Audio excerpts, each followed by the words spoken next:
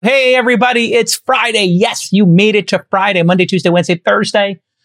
So many great episodes, so much great news. But today is Friday, which means we're going into the holiday weekend. We will be doing a Sunday show, though, no Monday show. But I'm really excited for today's show. Molly, what's on the docket? Yeah, we got a variety show with a bunch of news. A new little update from the BlockFi CEO denying that FTX is buying them for $25 million.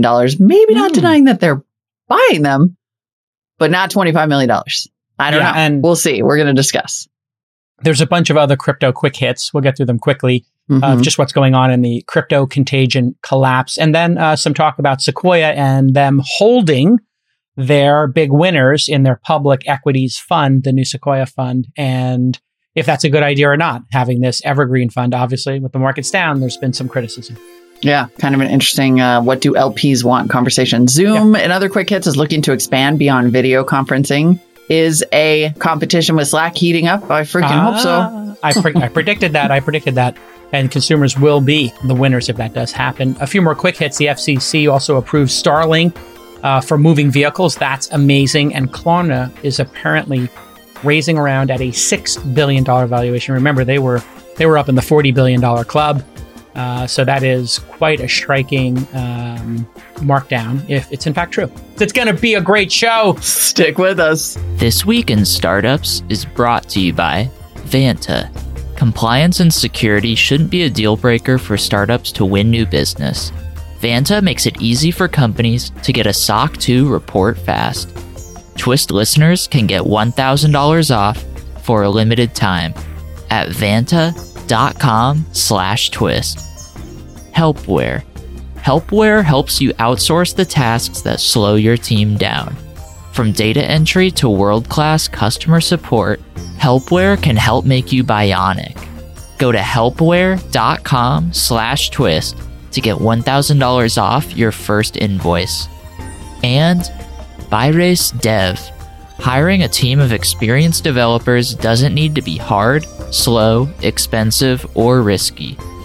Go to byrace.dev/twist and schedule a 20-minute chat to get a development team you'll love and get $10,000 off when you sign your first contract.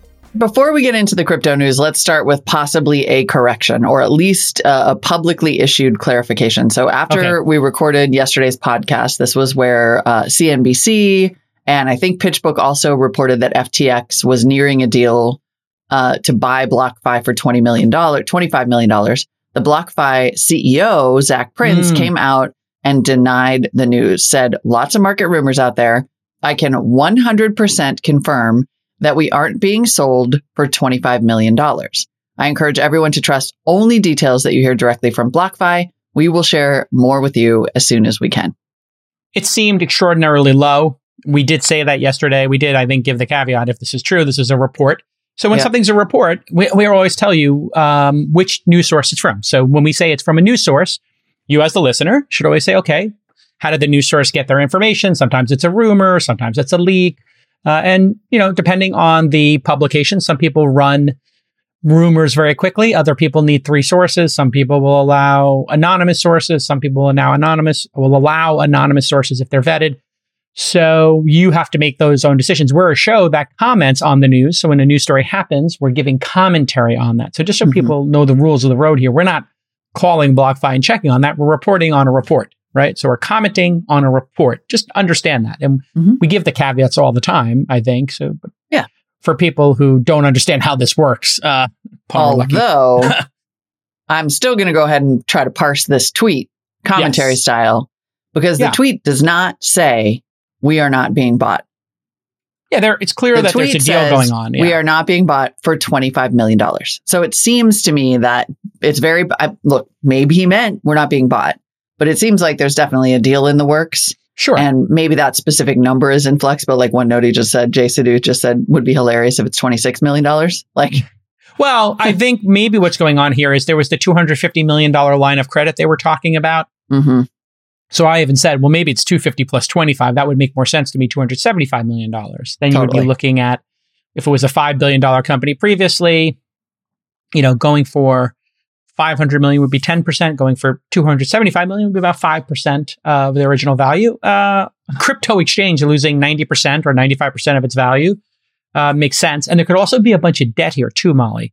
So we don't know about the assumption of debt. So sometimes when you calculate a deal, there could be 25 million in cash, and there could be 250, 500 million to pay off debt holders, right? And settle debts. So that's why these deals can be a little bit of a moving target. The assumption of debt is part of the price. So sometimes companies even get bought for their debt. Somebody's got $1 billion in debt. Somebody comes in and gives $1 billion. They essentially are buying the company for $1 billion because the company has those liabilities. So that the price would be $1 billion. Yep. But yeah, so we can say that this is the official response from BlockFi. It doesn't. It's not denial of a deal, but the pricing, at least at minimum, still seems to be in question. What is not in question is that the crypto drama and collapse continues. The latest story today is that a crypto exchange, another exchange in trouble, basically, a crypto exchange called CoinFlex, has paused withdrawals since last week. And they said that they had to pause withdrawals because a big investor reportedly had defaulted on a $47 million loan. It's led to like a public feud with this investor. CoinFlex, in case you hadn't heard of it, is the 96th largest crypto exchange by trading volume, according to coinmarketcap.com. So they're in the top 100. So they're in the top 100, just barely right over the line. It's obviously the volume is down substantially since they paused withdrawals. And then CoinFlex CEO Mark Lamb last week tweeted Roger Ver, who apparently some in the media call Bitcoin Jesus, owes CoinFlex. I thought that was Michael Saylor. I named Michael Saylor Bitcoin Jesus. I know. And evidently that was taken. I don't know. This never gets any less absurd. But yes, the CEO tweeted Roger Ver owns CoinFlex $47 million USDC or million USDC. We have a written contract with him obligating him to personally guarantee any negative equity on his CoinFlex account and top up margin regularly. He has been in default of this agreement, and we have served a notice of default. Oh, okay. So, well, wait, shouldn't they then liquidate him? Isn't this against his holdings? If they gave him a margin loan, why are they asking him for money? They should just liquidate his holdings. Or did they move too slow and not do it programmatically, and they gave him enough space that they are now not able to liquidate? According to CNBC, there was, in fact, an agreement in place that prevented CoinFlex from liquidating Ver, like typical accounts with negative equity, I guess, because he was a really big whale. Now, he seems to dispute this and tweeted, recently some rumors have been spreading that I have defaulted on a debt to a counterparty. A counterparty. These rumors are false. Not only do I not have a debt to this counterparty, but this counterparty owes me a substantial sum of money, and I am currently seeking the return of my funds. Okay, well, this is what happens. When you have a collapse in the market, you stress test contracts. So most of the time in an up market, this is just a micro lesson here on how contracts work. Most of the time, you don't have to enforce a contract. All the clauses in the contract are there for a reason, but most people do not have the experience of having to actually execute on a piece of that contract. So as but one example, you might have a non-solicitation. It's pretty normal in your employment agreement with your employer. Non-solicitation means you can't go to another company and then solicit other employees to go there. Well, this never comes up. But when it does come up and some director of sales leaves a company or a CTO leaves a company and all of a sudden 4 or 5 other employees do, you then could have some serious ramifications for the person who is soliciting. In other words, you can personally hold them liable for the damages of those people leaving. The other company gets dragged into it. It's like an edge case, but this is what's happening in law right now. The edge cases are all going to be stress tested. I'll give you another one. In contracts for events, I always have really been detailed about what the force majeure and act of God clauses are. People are like, why do you care about this stuff? I'm like, well, I lived through 9/11 and I had an event during a hurricane one time. And in both of those cases, we had to have a negotiation with the vendors and say, listen, in our contracts, we have a thing that if we have to move the dates, we move the dates and we all work together to move the dates and we don't owe you the money and we got our money back. So during COVID, we had a deposit down with a hotel and I just basically knew that we were in the right. And we told them, listen, we're talking about $20,000 here. Don't make us file. Just give us our money back. And they dragged their feet. And then I sent a legal letter and I said, this is going to just cost you, you're going to have to pay for our attorneys. It's going to cost you $10,000 in legal fees. Just give us our 20K back. And of course, once I presented it to them as such, like the stuff is being filed on Monday, we got our money back. Because I said, look, it's in the contract here. We signed it. And then sometimes I'll even have people initial specific portions of a contract so they understand it. Like this is a serious portion. So there's a little device I came up with for people who don't read. And I will tell them in the email, hey, I'm sending you this contract. I need you to read this portion. In fact, we were just having this with a contract for an event that takes place in Napa. And there is a concern about wildfires. And so we're literally going down to what is the rating of the air quality, the AQI. And we're going back and forth with what's healthy, what's unhealthy. And I have to make a decision. Do I want to assume this risk? And then also getting insurance for events, yada, yada. And then you have to read those things. So what's happening right now? When the storm hits, whether it's for a conference or an employee who goes rogue and steals like the database of contacts. I had this happen one time. An employee downloaded our database of contacts for our sales. Yep. And we caught them because like it's pretty easy to catch people doing stuff like this. And yeah, we caught them and would say how. And I just basically sent a letter to the employer who they were hired them and to them and said, listen, the second any of these advertisers are on, your, properties, we know that you've actually contacted them and we're going to contact them. And if you hire this employee, we're going to sue you. And I take a pretty hard stance of stealing. And so the person got their job offer rescinded. And then I was left with the choice, Molly. Do you sue a former employee or not? And I just said, write me an apology letter and I will not sue you. I literally made them write me an apology letter. Dang. Attorney's like, you're a maniac. Yes, I am. What would you do to Roger Ver? Just kidding. Wait, who's that? That's the guy who supposedly owes this $47 million. Oh, for him? I would make him write an apology letter. He says he doesn't know. Yes. No, who knows? Anyway, write an apology letter. That's what's happening here. We're going to see this over and over again. Sorry to belabor the point. This is why contracts matter. In an up market, nobody cares. Everybody's making money. Who cares? Yeah. In a down market, these things matter. This is why getting educated to what each of those clauses in contracts are there for and asking somebody, can you explain to me in plain English, your attorney, your employer, your partner, why is this in here? And you can have like a really good education on that. It's really important for founders to understand what SOC 2 compliance is. Basically, if you're a SaaS or a services company that stores customer data in the cloud, then you need to be SOC 2 verified from a third party to close major customers. It's that simple. If you're not SOC 2 compliant, you can't close big deals. But SOC 2 verification is brutal. The process is tedious, time-consuming, and expensive. But now there's Vanta. Vanta software makes it much easier to get and renew your SOC 2. On average, Vanta customers are SOC 2 compliant in just 2 to 4 weeks, compared to 3 to 5 months without Vanta. And they partner with over 24 audit firms who have been trained to file SOC 2 reports directly within Vanta. And congratulations again to Christina and the team at Vanta for raising a $110 million Series B. What an amazing company. And my investment firm, we got a little taste. Yeah, no conflict, no interest. They advertise, we invest in their company. All my startups use their product. Here's the best part. Vanta's going to give you $1,000 off your SOC 2. That's vanta.com/twist for $1,000 off your SOC 2. So in this case, like the contract in question or the term in question is the one that says CoinFlex can't liquidate Roger Ver if indeed he doesn't meet his margins. Yeah, I mean, there's probably here's what can happen like, too. I'm good for it forever. Here's what happens. You know, sometimes people will say, I want these special terms. I would like a week's notice to correct, right? So let's say they said, okay, you can draw my stuff down, but I have 10 days to correct, 10 business days to correct. Okay, so now we're getting into the nuance of that. How many days is it 10? Okay, is it 10 business days or 10 calendar days?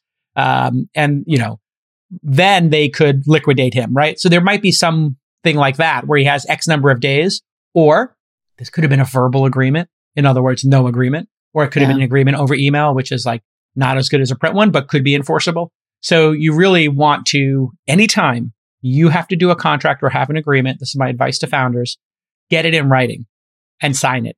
If you don't want to engage a lawyer, you can write, here's the understanding of our agreement in bullet points. and send it to somebody in a DocuSign and you both sign it. It's just a memorandum of understanding between you and another party. So, I agree, that we're going to start this company together. We're going to split the equity and we're going to give 10% to our employees and we'll vest over 4 years. And you and your partner can just sign it on a piece of paper. It would be binding. Maybe not as binding as a legal document, but it's still binding. So plain English contracts are better than nothing. Certainly better than verbal. So I bet there's like a verbal or an email agreement here and they're going to debate some finer point. And that's what the next 3 years in crypto is going to be. Exactly. And it's not going to matter. It's not going to matter. It sounds like now CoinFlex is going to raise capital to try to repay this $47 million debt regardless, sort of like aside from whatever is going on here, because again, he seems to be disputing this allegation. But CoinFlex is going to issue, this is going to go great, I bet. CoinFlex is going to issue a token with a 20% annual return. Come on, guys. Seriously? Is this gaslighting now? That sounds so great. I should get one. Absolutely. Let's go. Would you accept Luna as collateral? 20%? That's amazing. I mean, what's the, Fed's interest rate now? Or, what does a mortgage go for now? 6%? Yeah, sure. This makes sense. That would be 3x plus a mortgage. Sure. Who am I loaning the money to? Is it a payday loan? I mean, come on. So people are going to come along and buy these tokens? That only one person's going to come in and buy these tokens, and that person is SBF. Listen, all these tokens are worth nothing. Stop buying tokens, people. They're not going to be worth anything. The floor is zero. Your floor on your tokens is zero. Like if you're doing this, you're literally betting on Pokemon cards. Let's just be honest. I mean, I've been saying this from the beginning. If it doesn't have a use case, if it's not being used, Pokemon cards have intrinsic value, Jason. That's actually true. Pokemon cards do. You can sell that. That was a joke. But you can sell those on eBay. There's nerds who love that stuff. I mean, the intrinsic value might be $1 each, 1 penny each, or $100 each, depending on the level of nerditude. I agree. They do actually have a floor value. I mean, you could literally totally. We know you were kidding, Nick, but actually, my boyfriend's son has sold Pokemon cards for up to $35. I have an imperfect one of the Pokemon. A legendary Charizard is very rare. Very rare. Like, come on. Actually, the Pokemon cards make a lot more. Pokemon cards make a lot more sense to me than most tokens. And then a token that's going to supposedly have a 20% annual return from an exchange that has paused withdrawals. Okay, yeah. Somebody take my money. Who do I make the check out to? The reckoning is underway in the crypto department. As Jason has been predicting, the next however many years are basically just going to be about the lawsuits. You know who's going to reap their crypto fortunes now?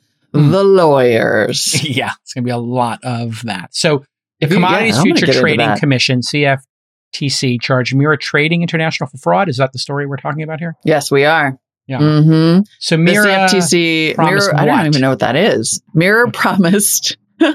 What did they promise? Passive income. Okay, I like it. When I hear those words, like a dry cleaner, right? Or like kookaroos. How many kookaroos do you? Kookaroos. Okay. Allegedly, Mira promised a passive income return of 10% a month. Wait.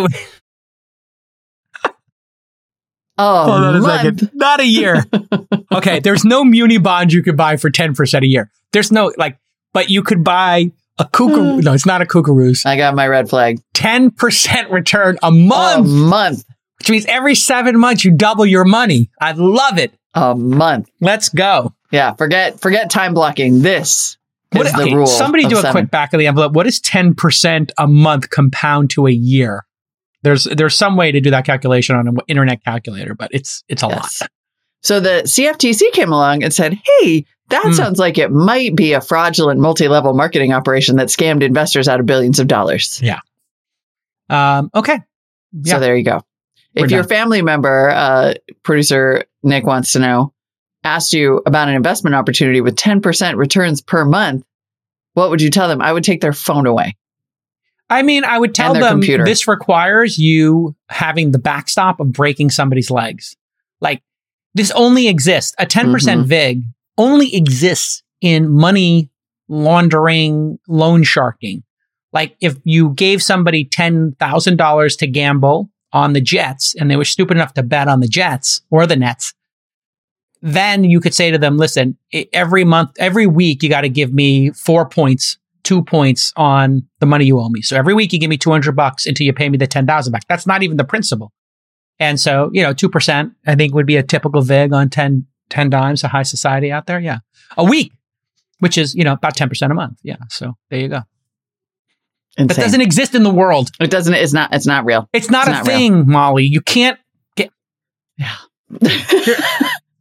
Why did people fall for this? Like, how dumb are you people? Because why wouldn't they? Because everybody wants to get rich quick and no one wants to work. Yes, I know. Just That's please. Exactly why. I mean, even 10% a year is outrageous. Like a credit card company for somebody with credit, bleep that out as well. They could charge you 10 or 15%. Like that would be bottom feeding. But this is the realm of loan sharks. So anyway, it just, people, please, anything above what you would get on a loan, just think about what you pay in interest. You're the other side of the transaction. What's the most you ever paid in interest? 20% on some crazy, stupid credit card you signed up for and you didn't read it, and then you saw the amount you were paying, or you consolidated your loans? All credit cards now, by the way. That's all of them. But yes. Really? Oh, yeah. It's insane. I mean, I'm pretty religious about this, but 16 to 20% is standard for credit cards, even when interest rates are at zero. Here's another idea, folks. Don't use credit cards. Don't use credit cards. Just use Klarna. That's free. It's free money. That's a rich man talking. You got to use credit cards to build credit. Use credit cards. You do. Don't spend what you can't afford to pay. Dude, if you use credit cards wisely and pay them off every month, they give you free money. That is free money. I just booked a whole trip to Mexico with points. Boom. Free. Yes, I do. I do take that back. I do use credit cards all the time for businesses, and I have 1 million Bonvoy points and 1 million United points, and I just never use them because I try to, these days I don't always fly coach. It's very hard to use those for a business class trip because they like United is so stingy. They're just like, yeah, you can use it for business class, like on this flight at 5 a.m., but you can't use it on the 9 a.m. or 10 a.m. flight. And I'm just like, come on, just let me use these goddamn points. You should donate those to your staff as like an end of year bonus. That's a good, I've heard of people doing that. No. We're in a recession. Bonuses are over. Forget that. In other news, I found a legendary Hollow Charizard listed on eBay for $1,000. Oh, I'm sorry. A what? A Pokemon card. Stop. Enough with the Pokemon cards. Enough with the 10%. I'm just saying, I'm doing Pokemon cards instead of crypto for sure. Please. $1,000. I do think that collectibles are a great thing to spend money on if you get joy from them. So I totally understand if you got joy from, I see Alexis Ohanian is like, he's like, here's my Street Fighter, Nintendo cartridge and it's in lucite. And he's so happy. And I'm like, you know what? If you paid $100 for that and it made you happy, some people pay $100 for foie gras on their hamburger. It makes them happy. I don't care. Like, go for it. Put it on your shelf. Nerd out. If you like the baseball cards, my friend likes to trade baseball cards. Like, yeah, go for it. I think that's fine. But you have to understand, 10% a month is a giant scam. And this is when we're at peak grift. It's awesome. When a crypto person makes the FBI's 10 most wanted list. 10? I think there were some .com people who may have made this list in the .com era. We have to do some research. But I want, if the noties in the audience can tell me in the chat, who are the most famous business people or tech people to make the top 10 FBI's most wanted fugitive list? This is rarefied air. It is. This is pretty special. The FBI announced this just yesterday. Ruja Ignatova, a Bulgarian woman, is wanted for her alleged role in running a cryptocurrency scam known as OneCoin. She is often referred to as the crypto queen. Oh. She now... I think she spoke at NFT week last week, right, Rachel? Probably. Yeah, was she at NFT New York? NFT New York. She is now, much like Mint Jelly on the lam. The FBI says she defrauded victims out of more than $4 billion. What? She started... She started in 2014 and then disappeared in 2017 with at least $500 million. You know what? I follow her on TikTok. She's pretty good. Ruja Ignatova. Yeah. I want to know so much more about the crypto queen. I do. This feels like... Julio Flores in the chat, by the way, is like, what's her grift? How did it work? I'm going to do that. This is it. This is the one. I think this is the one. I think this is the one we're going to produce our own short film on. Yeah. I am going to produce a short film. Lon is going to write it. Look at the lipstick. Lana's going to write it. It's just going to be a story of what she did before she was the crypto queen. This is my script. What she was doing before she became the crypto queen, how she found out about crypto, and then where she is now. Just those 3 scenes, but nothing about the grift. Just like, okay, she's working in this office at a construction company in Jersey City, right? And she's in one of those containers. Some guy from the construction group comes, he delivers the coffee, and he takes out his, Coinbase app. He shows her Coinbase, or he takes out Mt. Gox and shows her Bitcoin. She buys 10 Bitcoins. He gives her $10 to buy 10 Bitcoins at $1. It goes up to $300. She feels like a genius. And then she has an idea when she's, out with her girlfriends at a club on Saturday night in Newark. Yep. And then boom, we flash to wherever she is now in Hong Kong, eating Peking duck, trading flash drives with crypto on it. Amazing. Zen Prophet already, he gave us the title, Inventing Ruha. Perfect. Let's go. Come up with the titles, everybody. This is going to be a This Week in Startups production. I need a director and somebody, I need to cast for this. It's going to be like my own Goodfellas. So Lon, I need a short script. I'm putting a budget up today. Nick, you're going to produce as well. Executive producer credit for Nick. Rachel, you can get a credit too if you get in on this. Rachel, I'll give you a part if you want a part. And I want to host. I'm putting what would this cost to make a 10-minute short? $10K? I can do this for $10K, right? About that. Okay, $10,000. Lock it up if anybody wants to produce this. And we need the razzle dazzle couple, definitely. They should make a cameo. The razzle dazzle couple should just make a cameo. They meet her. Razzle Khan. Oh my God. You hear me say this all the time, but it is so true. Time is money, and money helps you keep your startup alive. So that's why you need to check out Helpware. Helpware calls itself people as a service. Basically, they're going to help you outsource all the tasks that are slowing your company down, from mundane things like data entry, or to more complex tasks like world-class customer support or AI operations. Here's an example. Imagine you're a product-focused startup executive, and your schedule is perfectly optimized at the start of your day. Your tasks are scheduled, meetings are booked, Zoom links are sent, and all you have to do is show up and focus on what matters most, the product. This is possible with a Helpware scheduling assistant. And Helpware is a worldwide operation. They have 13 global locations, and they cover 26 languages. So bottom line, you're going to save tons of time, and you're going to become bionic with Helpware. Like I do a lot of this stuff. We're researching potential targets for advertising. You can use Helpware to do all that stuff, and it's going to scale up nicely with their teams because they've already pre-vetted everybody. You don't have to do all that work. So I want you to go to helpware.com/twist, HELPWARE.com/twist for $1,000 off. So all right, let's move on. Authorities say, okay, wait. I had to read up about OneCoin, because when you read up about OneCoin, which is the coin that she grifted all this money with, authorities say OneCoin was one of the largest pyramid schemes in modern history. Although Ignatova claimed it was backed by a blockchain, prosecutors said there was none. She made up the price. The coins were not traded. OneCoin, but listen to this description and tell me how this is like substantially different. I mean, considering most people aren't going to check a blockchain somewhere to make sure their coins exist. OneCoin, this is according to then FBI Assistant Director in Charge William Sweeney, was a cryptocurrency existing only in the minds of its creators and their co-conspirators. Unlike authentic cryptocurrencies, which maintain records of their investors' transaction history, OneCoin had no real value. It offered investors no method of tracing their money, and it could not be used to purchase anything. In fact, the only ones who stood to benefit from its existence were its founders and co-conspirators. You guys talked on All In about how transparency was the first thing to go once the middlemen came into cryptocurrency. Yes. So this question of like, how could investors track their money on, let's say, Three Arrows Capital or an exchange that's totally obscured? I don't know. It doesn't sound that different. I mean, I get it that if a coin exists on the blockchain, you can trace it, but like most people aren't.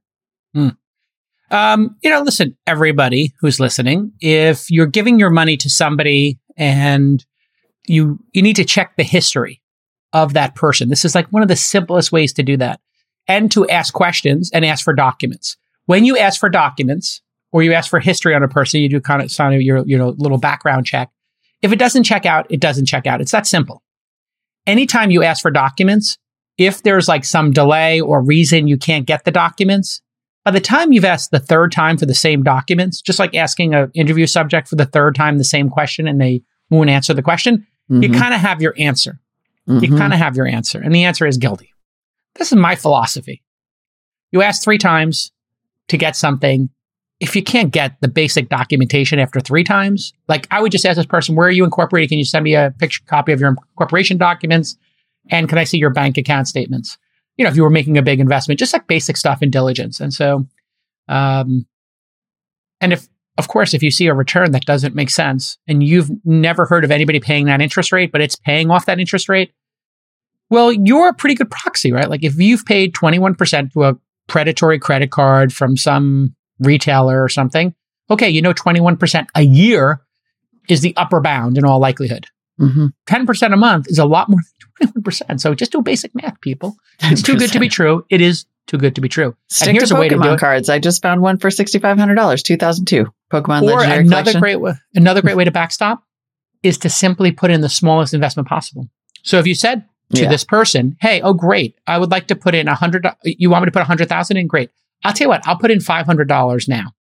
And then can you get me this paperwork? And then I'll prepare $5,000 for, Q2. And then if that works out and I get a good return and I can take that money out, I'll do $50,000 in Q3. And then always ask to get some of your return back. This is the other backstopping test. So you got 3 backstopping tests here. Ask for documentation.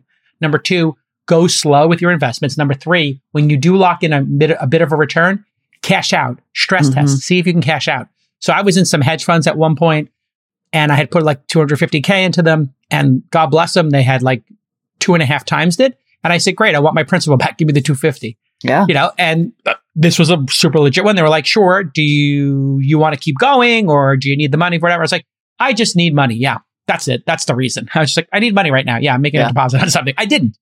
Right. I just wanted to see if I could then play with the house's money. And of course, then I just let whatever it was, $350,000, because they had just had such a great run for 2 or 3 years.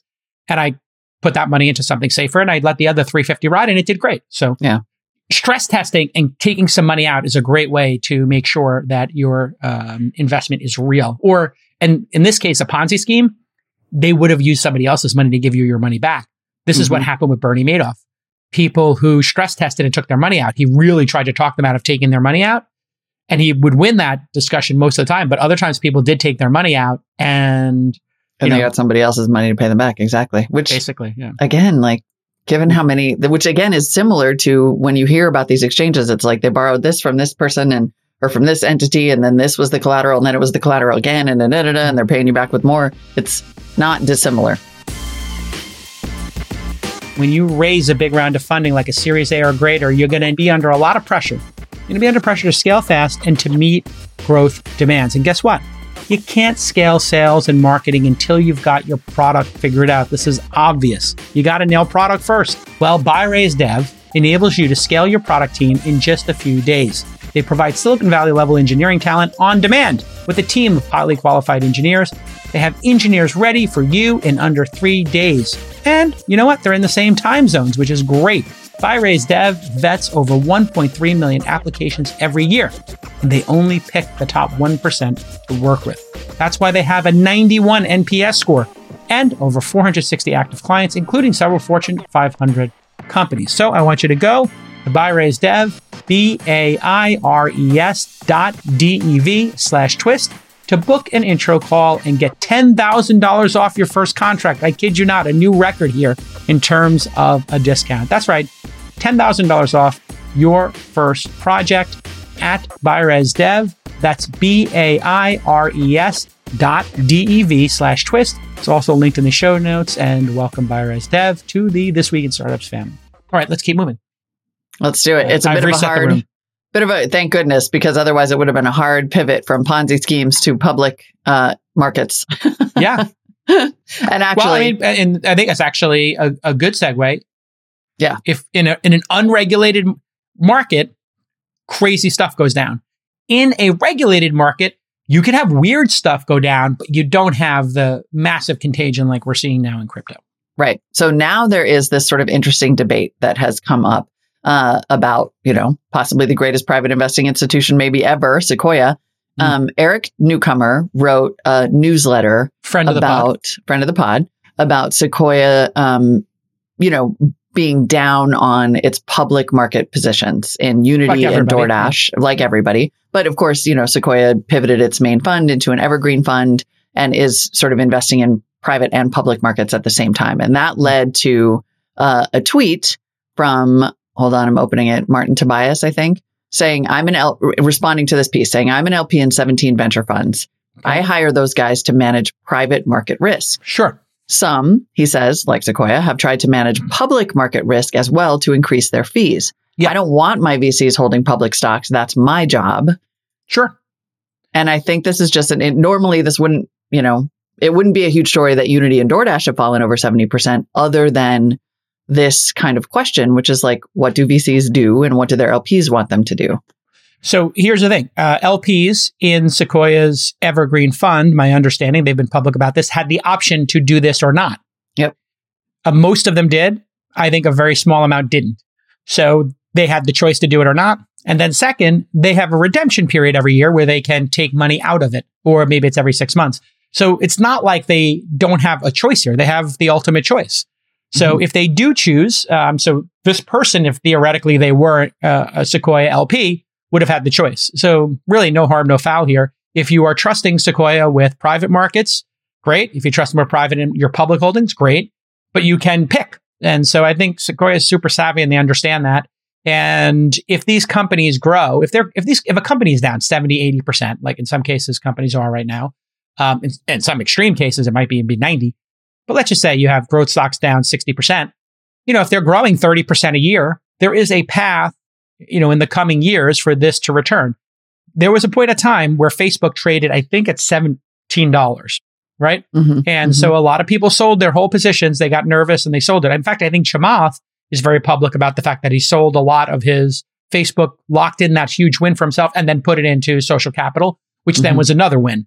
So sometimes selling too early, and as long as you put that money to work in something that you think is higher growth, is a fine thing to do. In fact, when I sold some of my Uber shares, I was able to buy houses that appreciated in value and put it into other venture firms, which have appreciated in value.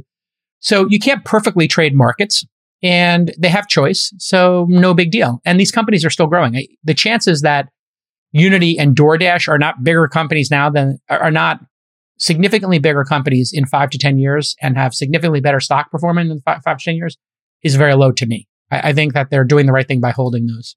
I think there is this interesting question. There was also like a Tiger Global thing about this, right? About somehow mixing its public and private funds and investments. They were public traders who then dipped into private. So you have both things happening. People who are private saying, hey, we'll hold our publics longer. People who are public saying, hey, let's get in on this private thing. It is two different disciplines. I think Sequoia is the rare firm that can manage both. I think it's easier to manage public as a private than it is as a public to understand privates. Yeah. Sequoia also has a family office, Sequoia Heritage, I think it's called, where they manage high net worth individuals. And so they are used to managing public markets equities because they manage their own, right? All those partners got Google shares. They all got Unity shares. So they have to make their own decisions about that. Most of them hold them because they know when you have a world-class tech company that hits scale, it generally hangs around for a couple of decades. So if you were a shareholder in Airbnb, Uber, DoorDash, Slack, etc., a lot of times these companies will hang around for 10, 20 years. Now, sometimes they get bought out like Slack does, but generally holding is historically been the right move. So, well, I guess so. And I don't have religion on this. I just think it's a really interesting conversation to have, like from this perspective of an individual LP, for example, who's like, listen, holding might be the right move in the public stock, but I want to make that call. Like I became an LP in a venture firm because I wanted private market returns. And you have that option. And so once they get them, but then it's basically saying like, okay, cool, you have that option. Yeah. But what if you're an LP who wants to be in Sequoia and Sequoia's like, sorry, this is our deal. Like, no, they gave people the option. They were very upfront about that. You don't have to do this. They said to people, you can remain an LP. You can remain an LP. Yeah, they were very clear about this, and I think they were very clear in that the overwhelming majority asked them to do this. So this was something that I think their LPs wanted, which was more advice and more insights into which companies they should hold on to for the next decade. So if you were in Square for the private, if you were in Unity for the private moments and DoorDash, that could really inform your public market decision making. And I think Sequoia is in a better position to do that than the overwhelming majority of public market investors. Yeah. So do you think that this is just a model that's going to continue? Like big funds like this are going to move to a model where it's sort of like a all-inclusive financial management? Full lifespan of the investment. Sure, why not? Yeah, I could see other folks. If it works for Sequoia, it's going to be a huge advantage, because what could happen is over time, they just have huge positions in the largest tech companies, which is just great insight, data, influence, et cetera.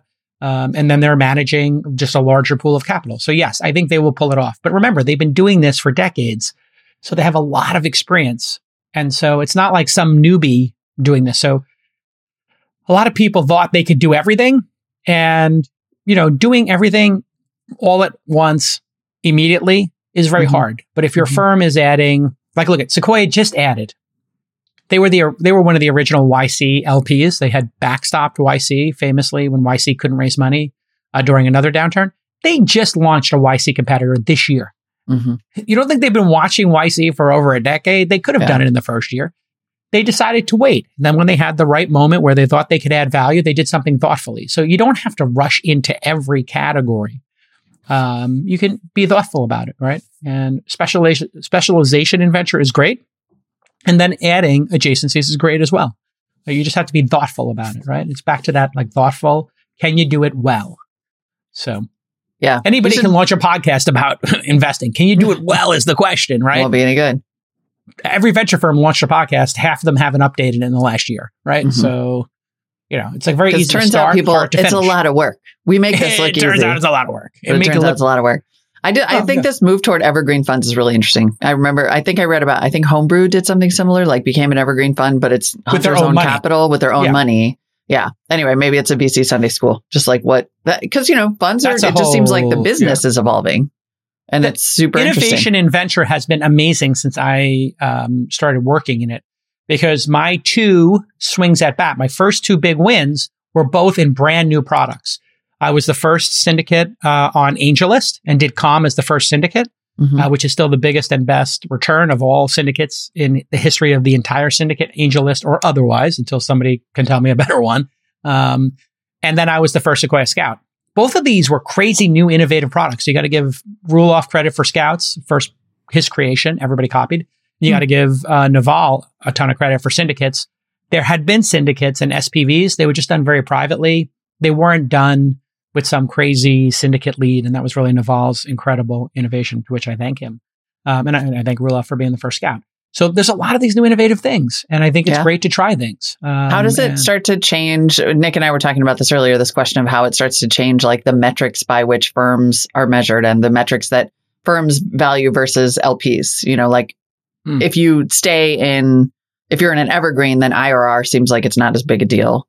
No, it will still be IRR. Cash in, cash out. That's what matters ultimately. How much cash did I give you? How much cash did I take out?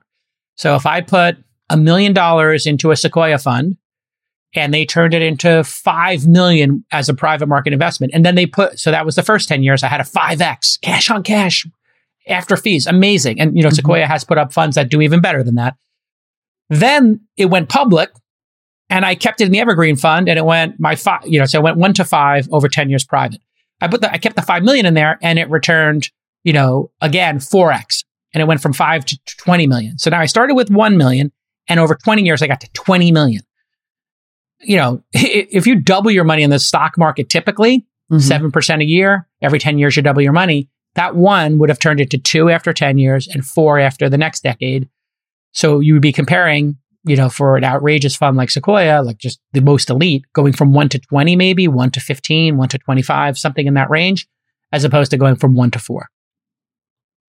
And that's what having access to elite assets means for people with compounding, and I think that probably historically is probably a true statement. So, all right. Yeah. Interesting. And then speaking of yes. There just was one comment from one of our producers. Producer Nick said, well, if Sequoia sells and then some hostile, takeover happens, like we saw with Zendesk, et cetera, That's a bad outcome for everybody. So if Zendesk had their VCs staying on the board, supporting it, maybe even having more money available to them, and they could defend those companies, that's actually really good for the founders as well. So this could have downstream effects of keeping these companies very focused. Like, imagine if instead of Twitter, there was an activist investor in Square that tried to kick Jack out and mess everything up before the Cash App acquisition. How bad that would have been for the company overall, right? And that's kind of the bet that they're making, right? Roloff is saying he wants to just hold their ownership percentage so that they can stay on the board and keep making decisions, right? Yeah. All right. Well, as long as we're talking about valuations, we cannot skip past this kind of astonishing story about Klarna, the Swedish buy now, pay later startup. We've been covering kind of buy now, pay later and the drop in this space. But there is news now that Klarna is reportedly raising money at a $6.5 billion valuation, which is about a seventh of what that company was valued at a year ago in June of 2021. Yeah, it was in the 40 billion, I believe, was the number. And this is what we knew would happen. We thought private market valuations would come down slower. Mm-hmm. So this is kind of matching, I think, what happened to Affirm, Coinbase, and some of the other really big pullbacks in the market. So this is still in negotiation. Supposedly it's 650 million is what they're trying to raise. And sure, it's a haircut. But again, if the firm is growing 30 or 40% a year, if it's a high growth company in that space, they'll be able to catch up, maybe not to the $40 billion one, but it could still be a great investment for everybody involved. And the people who invested at that higher valuation, Molly, have downside protection in all likelihood. In other words, they get their money out first. And if the valuation comes down, they're going to be able to invest in this round. So, they have the option to take their pro rata in this round in all likelihood. And if you do a down round like this, there's a little bit of negotiation that occurs for those ones. The people who do get, will take the brunt of this will be the employees and the founders who, might have thought they had 6 times as much shares, but because they're the last to get paid, the common gets paid last in a sale and the preferred stack gets paid first. So when people make these preferred bets, as long as you believe that the company's not going to go to zero and it's going to trade above that $6 billion valuation, you're pretty protected. So. So we talked about this a little bit back in May because there were questions about just this whole space, right? In this valuation, the Klarna Affirm comp that producers did back then was that Affirm's GMV was $8.3 billion, about 10% the size of Klarna, or rather Klarna is 10 times larger. Affirm's operating loss was $380 million. We were doing this comparison because Affirm is public and Klarna is not. So we didn't know for sure. Buy now, pay later, I think is going to be more, my theory would be, it would be a more attractive product in a down market. Riskier, but more attractive, right? I mean, they already have a payback problem. Yeah, I guess. Has that become public, the bad debt? I don't know. I don't think these firms? I don't think that's public yet. But we'll see that. Affirm is public, so we should see that with Affirm is going to have to release the bad debt. So that's something, if anybody understands, that's something to watch for, is what does the bad debt look like here? I don't know. It doesn't seem to me like that's going to be a major problem. I'll be honest. I think they're going to be able to figure out which customers to offer this to and which ones to not offer it to. They have I look up this story every time we talk about it. There was a story that suggested that it was like as many as 1 in 4 were in default on these loans. That seems incredibly high to me. It looks like Gen Z and millennials are already defaulting on auto loans. We'll definitely see some of that. Just so you know, Affirm is down peak to trough, and obviously it ran up pretty hot there, 90%. So they were trading at 10 times. They were probably a $50 billion company. They're now a $4.9 billion company. So yeah, I mean, that makes sense of why Klarna would come down in value. Yeah. Yeah. So the operating loss, which is not at the end of the day the net, because this other expenses have to come out. Affirm's was 380 million. Klarna had an operating profit of 1.6 billion. So 7 million customers active for Affirm. And I think Klarna has 20 times as more. So if Klarna goes public, I think it would be, if they're trading at almost the same price, if it's a $6.5 billion market cap at this recent funding, that's pretty crazy. Klarna also has banking services they provide. So this is going to be interesting. I think Klarna is going to go public though. So it'll be interesting to see how these two stocks. The question with this is if Klarna is so much bigger than Affirm and their valuations are almost the same. Well, that's what sort of pointing out. Yeah. Yeah. Yeah. So now they have the same. So now Klarna and Affirm have the same valuations, Molly, or within $1 billion or so, it seems, if this were to go. And one's 20 times bigger or 10 to 20 times larger in terms of customers and revenue. So it's a very interesting moment in time. This is where price discovery is, just takes a lot of time in a market. Yeah, we're weighing. I found the story. It was by Qualtrics on behalf of Credit Karma and determined that a third of buy now, pay later users miss payments. A third miss payments, but that's not necessarily bad debt. That's just missing a payment. So it'll be interesting to see how many of those. It'll be interesting to see what default rates are. Exactly. The interesting thing too is, you can do this so granularly. So if you are using this, they might let you do like 2 or 3 transactions at $50, $200 or whatever. And if you don't pay back, they can just turn you off. And then I bet you I wonder how much the retailer has to assume some of this risk for the bad debt. So I know the retailers pay to offer the 4 payments, right?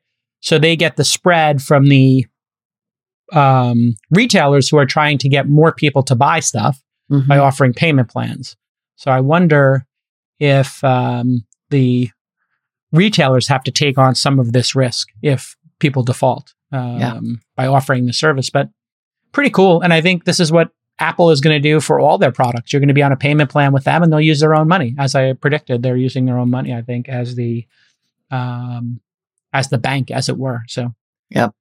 Quick update in the breaking news department. According to Axios, BlockFi announced that it has agreed to an option to be acquired by FTX for up to $240 million. So almost exactly what you were predicting with the line of credit. If performance incentives are met. Incentives are met, which seems key. The acquisition, would include that. It would also receive a $400 million revolving credit facility from FTX. Okay. That's the update as we're taking. So if you put those two things together, it's $640 million from FTX to backstop this, which I think a lot of people are speculating. Why does FTX want to backstop so much of this? And he said he wants to save the sector, right? He's been upfront about that. Like it's part of the reason he's doing it. So I wonder if FTX and Sam wasn't doing this, what would be happening in crypto land if he wasn't backstopping these projects? But it seems like he's backstopping for hundreds of millions of dollars. If he does that 3 or 4 times, it'd be low billions. Is that the only amount of fraud and or mistakes to be generous?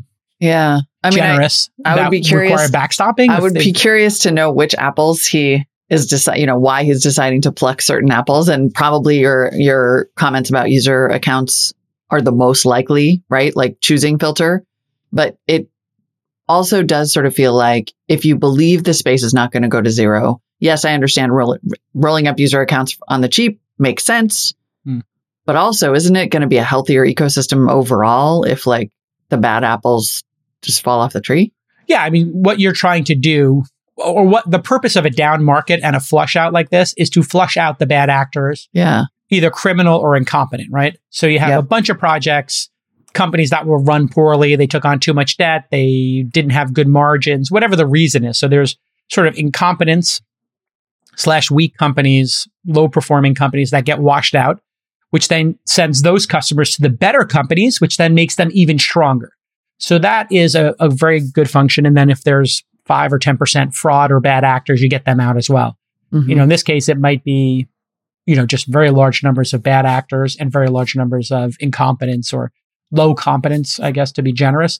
The question is he backstopping certain projects because, that directly impacts him in some way, right? So that'll be very interesting to understand as well in terms of his selection of projects. Is it strictly based on opportunity, or is it based on some contagion risk, for him and for FTX?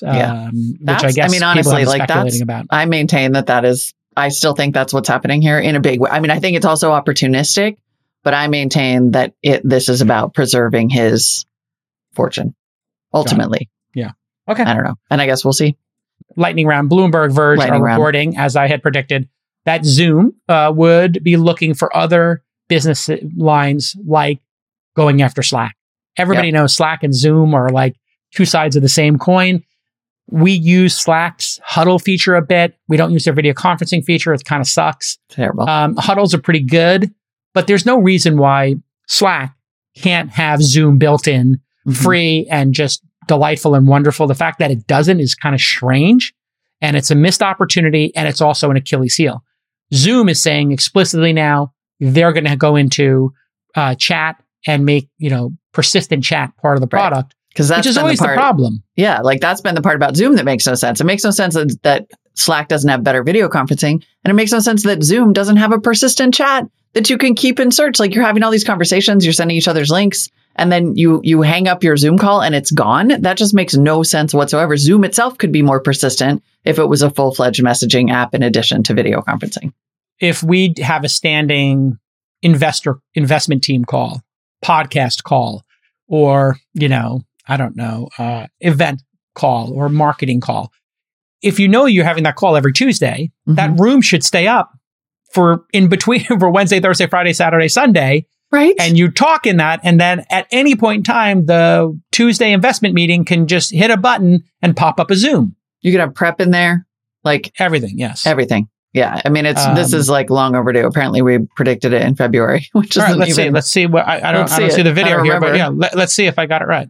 48 seconds. But I think Zoom will become a platform. I don't know if you saw they have the App Store now. I can see Zoom becoming, in a way, like AWS, where like Zoom is your video conferencing layer on your computer, and everything is kind of built on top of that in a way like Slack is. So I see it as a platform play. I mean, I love the idea of Zoom becoming a platform. That's super interesting because you could imagine, I mean, it's one thing to sort of have APIs where it can plug in, like you can schedule a Google Calendar and it's like, make it a Zoom meeting. That's great. And has plugins with Calendly. But if it also started to incorporate more productivity features, like messaging more than just the chat, to-do list, persistent messaging would be the big win. Persistent messaging, exactly. Like if it started to be a little bit of a Slack or a communications platform, then all of a sudden that would be super cool. Like Zoom with a better Slack is better than Slack with a better Zoom, if that makes sense. Yeah, I mean, we nailed it. It's pretty, in fairness, it's super obvious. I know. I'm like, we seem really smart, but really like this is a no-brainer. The fact that they're moving so slowly is the weird thing because Microsoft, Facebook, Google are moving pretty quickly to, try to bring these two things together. Totally. Yeah. All right. Next lightning round. The FCC has authorized, I love this, internet and moving vehicles, like sort of finally. The FCC authorized SpaceX to provide mobile Starlink internet service to boats, planes, and trucks. Starlink satellites, of course, are these low Earth orbit satellites that deliver high-speed internet anywhere on the planet. And evidently, we're not allowed to sort of be part of connectivity on the move. But the FCC now has specifically authorized this new class of customer terminals for SpaceX's satellite system to expand the range of broadband capabilities to meet the growing user demands that now require connectivity while on the move, whether driving an RV across the country, moving a freighter from Europe to U.S. port, or while on a domestic or international flight. I think there are two different prices for this. So if you want a Starlink for your house that doesn't move, you pay one price. But if you want it for your boat or you want it on your RV, you get a different price. But having been on a couple of boats, having been, on an RV, this is the constant problem. You're on a boat, you don't have connectivity. On a lot of planes, you still don't have connectivity. And on a lot of, RVs, you don't have connectivity. And so it kind of ruins the trip. But if you had it the whole way you're driving down to LA or you're going to Yellowstone, the kids had high-speed broadband in the back seat. Oh my Lord, it's such a game changer. Totally. And on boats, I mean, this is one of the problems with boats. Everybody always invites me on these like, oh yeah, I got a yacht for the week here or whatever. And I'm just like, I can't be out of communication for the whole time. And then you only like get communication when you get to shore. This is going to be a real game changer for when people are doing cross-Atlantic kind of boats and, in terms of safety as well. Think about how great this is. Like if you were going backcountry people go backcountry, fly fishing or whatever, you could literally it's not that big, the Starlink. If you went camping and you were going to go, 3 or 4 days into the woods, you could totally carry one of these with you, and you have a battery pack and a solar battery, and you could bring high-speed internet with you. So people on Everest, or you really start to think about the use cases here, people going to Antarctica, whatever, if the satellites are covering those areas, and I think they are going to. Business, really. By the way, I'm cracking up at Best Tea and in the Noti gang saying, that's the reason I always decline yacht invites. Me too. No, it's not that. It's just, like, I'm not talking about super big yachts. I'm talking about three cabin boats, right? These are not expensive. You can rent them out for $2,000 a day. And a lot of times people do these kind of little trips. They go scuba diving. You go off, California to go scuba diving, for 3 days or whatever. This is going to be incredible. I think they're huge, like their business, their safety. I mean, this is already like, if you are in the backcountry for several days, like, it's common to rent a really, really expensive like satellite device so that if you get in trouble, you can call for help. Those are crazy. Sat phones are crazy. They're crazy expensive. And so like the idea that you could sort of have some version of this, I think would be incredible. And it's, it's interesting because like I love satellite radio. I'm like one of 8 people I know, but all the people I know who actually use satellite radio live in the middle of the country because satellite is, where you can get stuff. So you can't stream, right? It's not even just that you can't stream. You can't get a radio signal. Even a radio signal doesn't make it. Yes, that's right. Like if you're in the middle of Montana, in the middle of nowhere, Montana, you're not even getting AM. You need satellite radio. And so like in terms of coverage of the whole planet, this is a super big deal. Yeah, really interesting. And they are raising their prices a bit. It makes total sense. The stuff is getting better and better. I've had a lot of Zoom calls with people on Starlinks now. I'm seeing it happen more and more. And in the first wave of Zoom calls, it was kind of not perfect. I remember I had Adrian Grenier on from his farm, and he was on a Starlink a couple of years ago, maybe it was a year ago, and it would break up once in a while. Now it's kind of becoming rock solid. So Starlink. So Starlink residential costs are $110 a month with a one-time hardware cost of $599. Business costs are $500 a month with a one-time hardware cost of $2,500. RV. $135 a month. So they charge an extra $25 to be on the move, which makes sense. Yeah. And the same hardware cost. So pretty great. And it was I like what they called it. It was like better than nothing was the name of their beta. So they let people be in the beta and like, listen, better than nothing. But I saw Antonio Garcia Martinez was taking his Starlink in his car and then setting up a desk in the middle of the desert. I think as like kind of a joke or like Instagram moment, where he was just trying to see like the most outrageous places he could get high speed internet. This is going to just change everything. Right now, people make a lot of decisions for work on where they get high speed internet. If high speed internet's everywhere, and my God, what is going to happen when 1 billion people on the planet who don't have access to YouTube, who don't have access to Wikipedia, who don't have access to banking or cryptocurrencies or stocks, or just information or communications, all of a sudden have it, like $110 a month. Yeah, that's more than a person living in an emerging market can afford. But it's not more than the village can afford. If there's 200 people in the village and it's 50 cents a month each, it's a penny a day, 2 cents a day per person. It's actually not that much. And so very easily, we're going to see 1 billion people come on. And those 1 billion people have so little access to this information and this opportunity that this is going to change the world. Bill Gates, really worked and the UN on getting people out of, there he is, there's Antonio's, in the middle of his photo op in the desert. This is one of the great things during our lifetime. If you pull up the chart for people who are living in abject poverty, which I think the UN said is like I think it might be under $2 a day now. It used to be under $1. The number of people living in like serious poverty went from 1.5 billion to 500 million in the last 20 years. It is amazing what can happen for humanity when you have this amazing capitalistic enterprise going on. This is capitalism at its best. I can't help but think too that this is also, certainly in the United States and also in other parts of the world, just an abject failure of 5G.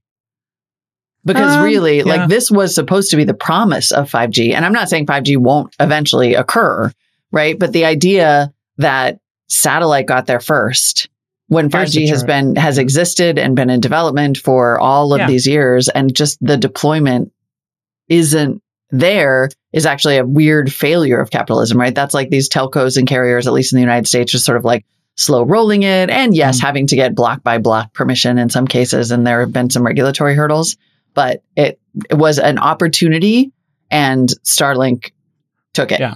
So here is the chart. If you look at this from 1990 and you see Asia is the big beneficiary here of people living in poverty. That's because of the iPhone, Amazon Basics, the just amazing amount of factories being built in Asia and receiving all this money from the West to build their products and services pulled 1 billion people or so out of poverty. Incredible. Yep. And then you see here Sub-Saharan Africa still waiting. And I think this is going to be the next big drop off. When these satellites hit Africa, we're going to just start to see those numbers plummet as well. Mm-hmm. Yeah, it's good news. 5G, they seem to have been fighting with each other of like who would pay for it, yada, yada. They just weren't as aggressively putting it out. And let's face it, it requires a lot of backhoes and towers, et cetera, and so to get 5G to remote areas is still, you still got to run some cable, right? But you don't have to have rockets. Right, but it doesn't travel, right, as an infrastructure 5G travels play, short distances, right? There's there's like a long range and a short range. And, yes, there are technical limitations that have caused 5G not to be rolled out. But even the fact that Starlink could leapfrog 5G in the United States, to me, is a failure of the operators of that technology. Okay, it's time for everybody's favorite segment, OK Boomer, with Rachel reporting. Who do you got for us this week, Rachel? Today, I got to talk to Jared Downing, who's the co-founder and CEO of Stages. Here at This Week in Startups, we've been talking a lot about marketing and different ways we can market the show. And so I was like, I want to see all different startups and in the space and see how other creators are deciding to pitch their podcasts in particular. Because I find that it's one place, podcasting in general, I find it's like really difficult for me at least to find new shows. So how can we engage our community? Where else could we be marketing? And I thought, why not go to a startup? Stages is a platform. It lets users go live, entertain yourselves through like these little entertaining mini games like Uno and things like that. And it's basically like a bunch of those pigeon games that you can do with your friends on iMessage all over in an app. My favorite is that I can share a screen with people so I can watch like YouTube videos with my friends in real time. Didn't iMessage add that feature? Is that out yet? Where you can watch videos together? Yeah. They have like group FaceTime, but I'm not. Yeah. And they might have a shared video. Next iOS update that's coming. Right. Very cool. This sounds like a much more individualized Twitch. Like not so hardcore, but like Twitch for you and your friends.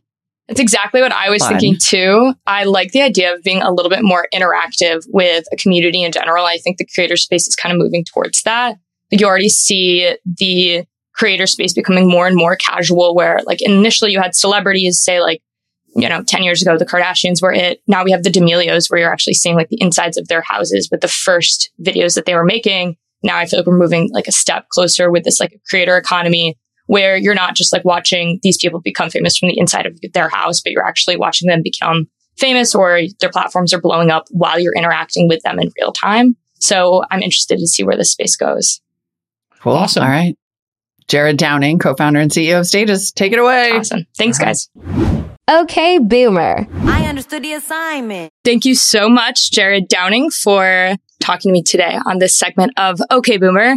Jared is the co-founder and CEO of Stages. And I actually met Jared while I was at a WeWork talking with Preston Atterbury, who, if you guys remember, is the co-founder of the other gaming platform, Smirk, who was formerly on Okay, Boomer a few months ago. So thank you so much, Jared. My pleasure. Thank you for having me. Great to be here.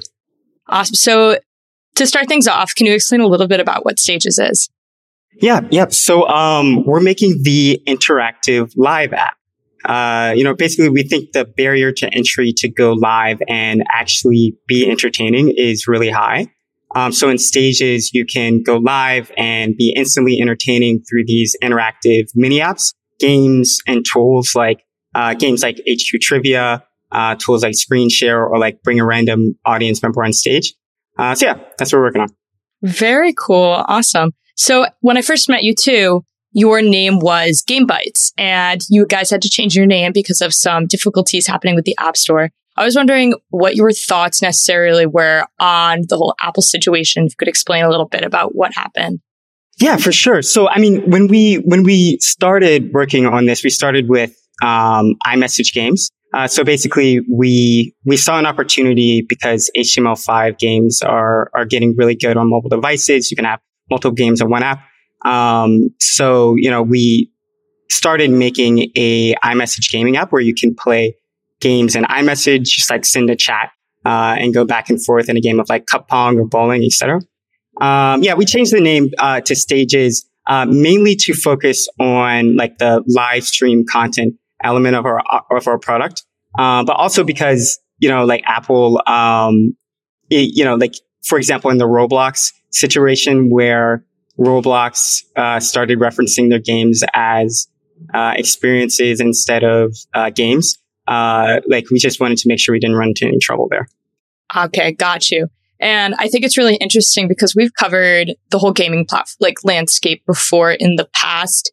And having to rebrand yourself seems like it really, really sucks. Like you can't call yourself a gaming platform because there's so many other issues. And you kind of also explained to me before this, we were talking, what are HTML5 games and how do those differ from like the traditional apps that we see?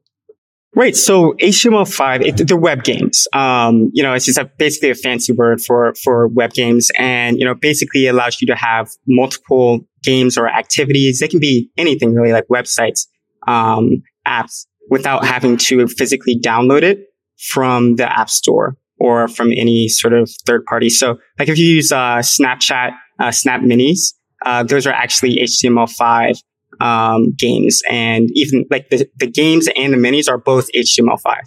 Got you. That makes a lot of sense. And I got to test out Stages. It was super duper cool. Can you explain a little bit more too about, so who are you guys like mainly targeting? Who would be downloading this?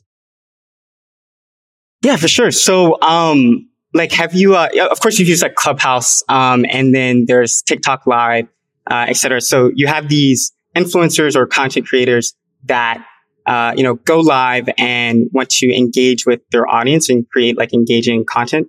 In Clubhouse, for example, like it's just audio chat, right? So like what we did in Stages was make it so that you have like these interactive activities such as, for example, like doing a poll or playing a game of Uno with the audience or bringing up a random person on stage by just pressing a button. The main point is like there's all these live streaming apps and it's a very fragmented market, but we think there's a problem with the level of interactivity between the actual host and their audience. So we're building tools to make that easier to do, whether it's watching YouTube videos together, Netflix together, or just playing games with other people as well. Gotcha. I love this idea of kind of creating like a more intimate area for influencers, for like talent to kind of connect with their audience. And I think actually podcasting, like podcasters, this would be a really unique use case. This is basically like a one-stop shop, right? Like I could, if I was looking to like watch YouTube with my friends, like I could watch that at the same time with them. So like my long distance friend group, because I went to college in PA, we kind of live all over the Northeast. This would be a great use case for that too. But then also like doing the games. Is there any game that you have right now where it's not just two people? Like, is there a group game that anybody could play? Yeah, for sure. So HQ Trivia, it was that for people who don't know, it was really popular a few years ago. It's a trivia game where they had 11 questions, and at the end of it, the last person standing would get a cash prize, or if there's multiple people, multiple cash prizes. But basically one interesting thing we did was actually build that entire experience. It's just one of the activities in our product. So it's not just, a 2-player game. Everybody in the audience can play. So as a streamer, I can create a set of questions and go live and, basically have everybody participate in my HQ trivia and even give out a cash reward if you wanted to. So that's an example. Another game is like, actual multiplayer game is like Uno, where it's like, you go around, like you can have up to 8 people in a game of Uno on stages and bring people up on stage, to play with you. So as a content creator or whoever you are, like you can just do it with your friends as well. So the audience can watch and the people on stage can participate. Got you. Okay, that makes way more sense now. Because I feel like your guys' path is super duper interesting also as from a founder perspective, which I feel like we actually should have started with that because you're one of the first people that I've met that has co-founded a company as a young person with so many other people. So what was your guys' founding story? There's not one founder. There's not two founders. How many founders are there? And then how did you guys meet? How did this come to inception? Yeah, for sure. Okay. So yeah, going back, so my team, we all worked together in college. We built like maybe 10 apps, throughout college. We met first year and, freshman year at the University of Virginia. And, we just loved working together. We built, social apps, games, etc. And then eventually, and also there's another co-founder, Alex Doretta, who actually also co-founded the company with us, but he was the director of entrepreneurship at the University of Virginia. Great guy. But basically, we applied to Y Combinator and ended up getting in with this idea. Or it was actually quite a bit different at the time. Like, how old were you guys? This was right after college. So I was 21. I want to say I was 21. Cool. And how old are you right now? Like, this was pretty recent. I'm 24. Right? Yeah. So this is just a few years ago. We were summer 2019. Yeah. Nice. Yeah. So yeah, right after college, ended up getting into YC. We had applied probably 5, maybe 10 times before that. So, to anyone out there, definitely keep trying. But basically got in and then, we got in we always knew we wanted to work on social product and we thought HTML5, represented a really good opportunity on mobile, to create, platforms where you can have this different types of content, in one app. So, we started with chat games, and actually, that our current product, that's on the App Store right now, has around 200,000 or so, monthly players. And it's all organic, because people just share it with each other. So started with that and then, evolved to this. But yeah, our team, super close friends from college. Awesome. And, I also want to ask, going back to the game, Preston, speaking with the person who introduced us, we spoke a lot about what is a social media app versus what is a gaming app versus what is a messaging app. And lately we've seen a pretty big rise in that area of social media with apps like Be Real, apps like Locket, are really trying to break into that space that we've seen Snapchat kind of fall off in. Snapchat obviously has amazing other use cases that they've been killing it in, but in the grand scheme of things, I think the place that is really trying to get the break in is people are trying to become the next Snapchat here with those two use cases. Do you consider Stages to be a social media platform at all? Yeah. It is a social media platform. I actually listened to the podcast with Preston. So yeah, we think of it as more similar to something like TikTok than we do a messaging app like Snapchat. So, there's friends versus followers. So in our product, you have to follow people. And you build a following and you engage with our audience over time. Whereas Snapchat, is more so for close friends. And we think that there's a big difference there in terms of, how we're approaching it at least. Got you. Very, very cool. And how do you feel about the kind of this landscape going, how you guys originated kind of in that gaming space and gaming has really just done incredibly well. In 2020 alone, there was $4.7 billion worth of investments that were funneled into gaming startups. That was almost a 193% increase year over year from 2019. But Stages still obviously calls itself an activity platform. Do you guys ever think that you'll go back to a strictly gaming app?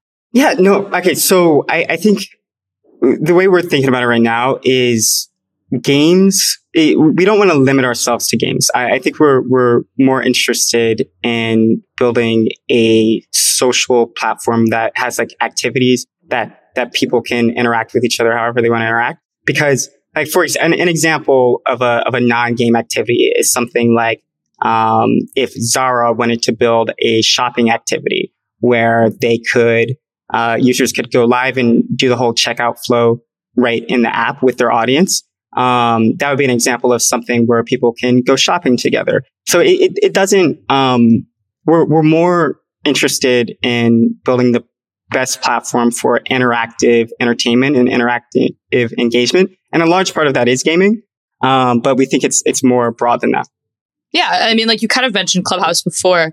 And if you could go back in time to like when Clubhouse was at its peak, when we were all still like locked up and Clubhouse was like the only way we had to have like interesting conversations with people, how would you have run Clubhouse differently? And where do you think they should have pivoted to? Yeah, first, I think they've overall done a good job. It's a great product. I really like Clubhouse. But I think that like the main difference in approach that we're taking is around the individual versus conversations.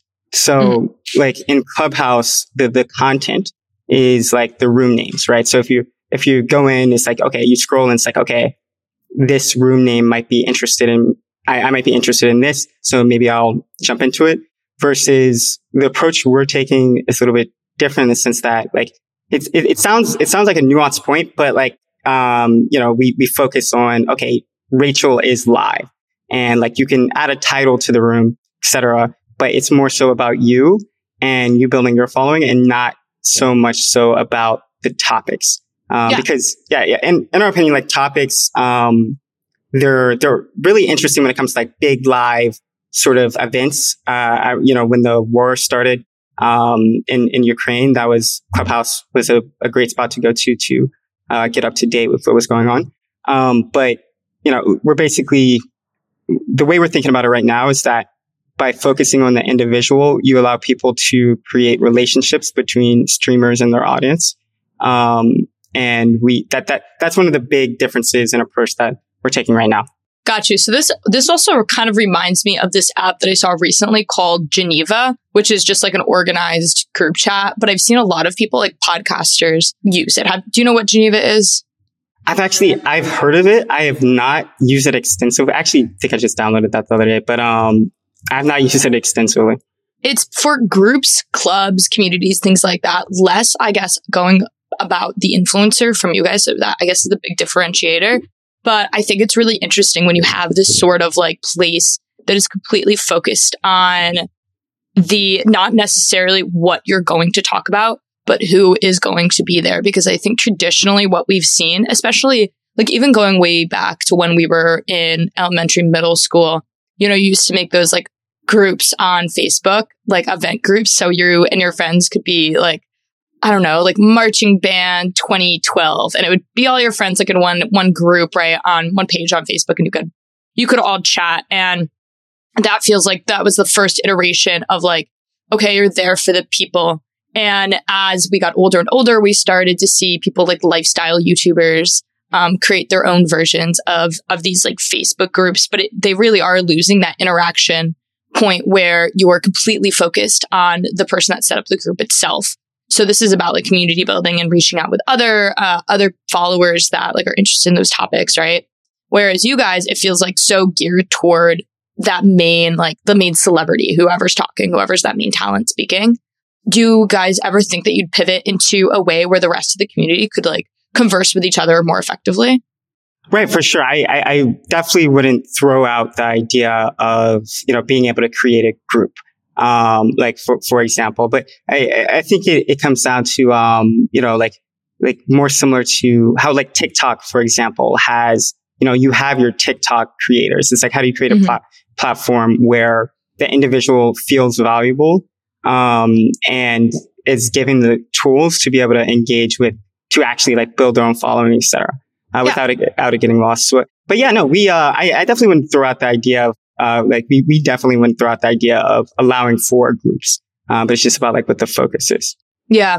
One group of people that I don't think are considered influencers yet, but I think could really be, is the resale market right now for Gen Z is incredible. Like I've seen a lot of people focus on, especially people our age, just like the importance not only of trying to cut down on fast fashion, but also people just really like buying used stuff that are our age. I just had a package that came during this call. And it was something that I thrifted online that I had to like get up in the middle of this recording and sign for. And on Depop, there are these people that are like literally considered these like main super users, right? Like I'll go to these people's closets on Depop, but you don't really have this good interaction on their platform. And Depop, for those of you who don't know, is a secondhand like online, kind of like similar to Poshmark, like thrifting website. But the people that curated like the best closet, these girls are like seen as celebrities, right, on this platform.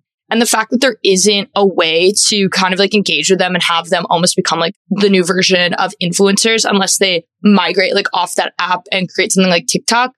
Honestly, even TikTok still doesn't have that like same form of intimacy. I could totally see something like Stages kind of like parlaying into that. Totally agree. Like one of the activities that we're excited about is like the idea of being able to shop together as well. And like, have the audience, for example, be able to check out right there in the app. If they want to buy the same things that the streamer's buying, or vote on what the creator should buy or try on next. So, I like that. Yeah, shopping is a really big, it's actually, there's actually an entire app. I can't remember the name off the top, but there's an entire app around just live stream shopping. I'll send you a link after this, but, like one of the core ideas behind what we're working on is like, you have this fragmented market of live streaming apps, and it doesn't have to be that way if you provide a platform for people to just like build their own like influence and give them the activities, these HTML5 products to do whatever's most valuable to them. Yeah. And it's so funny that there's like a complete app for shopping. Like it's crazy how far we've gotten, because there's this one TikToker that I follow and she's not that big. And if I remember her name, I'll have to like plug her maybe over on Twitter. My Twitter's @_Rachel Braun. But she has like a really good account where she goes to the Real, which again is another secondhand clothing store, and says, listen, I'm not going to buy these right now, but if I were going to buy clothing, like these are like the items, like she goes through her likes, and like these are like the outfits I would make. I think Stages would be so interesting with like the share your screen feature, because right now what she does is she's like a person that stands in front of like a green screen, right? And it's honestly really difficult to see what she's pointing at sometimes, of what she's talking about. And overall, she's like one of my favorite like new creators. I don't even know if I'd consider her like up and coming, because I don't even know if she's that popular, but I love the idea of her content, like really promoting like the Real in general. Molly likes this other platform where you can like rent clothing, Rent the Runway, and I always get them mixed up, but she does it on the Real. And I could totally see her being like a use case for Stages, which would be interesting. Well, thank you so much, Jared, for talking to me today. Where can people find you if they wanted to talk more? My absolute pleasure. You can find me on Twitter @JaredDowning_, I believe is my name. I mean, I'm just double checking here. Just JaredDowning_. Yep. You can find me on Twitter. Awesome. And where can people find? My DMs are open. I mean, they better be. And where can people find Stages? If you want to check out the beta, what I'll do actually right now, I'll put a link in my bio. We're actually about to change the name of the Twitter, but if you go to the Game Bytes app at Twitter, I'll also put a link in there. Nice. But the @ will probably change. Very cool. So we'll go to your personal account. We'll go check out whatever's in your bio, and we'll go from there. Sounds good. Awesome. Thank you so much, Jared. My pleasure. All right, everybody, have an amazing July 4th weekend. Sunday school will happen, and This Week in Climate on Sunday. Definitely. So we'll be taking Monday off with the rest of the country, but don't forget to follow Jason @Jason and me @Mollywood on Twitter, because most likely, even though we probably shouldn't be hanging out on Twitter on a long weekend, it's possible. It's possible. And I got a bunch of people who pitched me their startups on Bubble, and I'm meeting with one of the founders. It was a very cool company. Use bubbles.com/twist. Use bubbles, plural.com/twist to send me your pitch, Molly. 3 minutes and under, show me your product. Don't show me a deck. Just show me your product. Speak to me like a human being. And, I love good product. You send it to me, jason@calacanis.com or molly@launch.co. send us a bubble and we'll watch your pitch and we might use it here on the show. So let us know if it's okay to use it on the show or not. Definitely. And we'll see everybody on Tuesday with a lot of news, I'm sure. Enjoy the rest up, everybody. Have a great weekend, everybody. We'll be also in thisweekinstartups.com/TikTok to follow our TikTok account. We're experimenting there. thisweekinstartups.com/TC for the Twitter community and /Discord for our Discord if you want to talk. And shout out to our producer, Justin, who is going consulting. We're going to miss you, buddy. We'll see you in 6 to 12 months when you start banging your head against the wall, when people you're giving consulting advice absolutely make you lose your mind and you want to come back here. But you're always welcome. We love Boomerang employees who crush it, team members. So we'll take you back anytime. Anytime. Come on back. We'll miss you, buddy.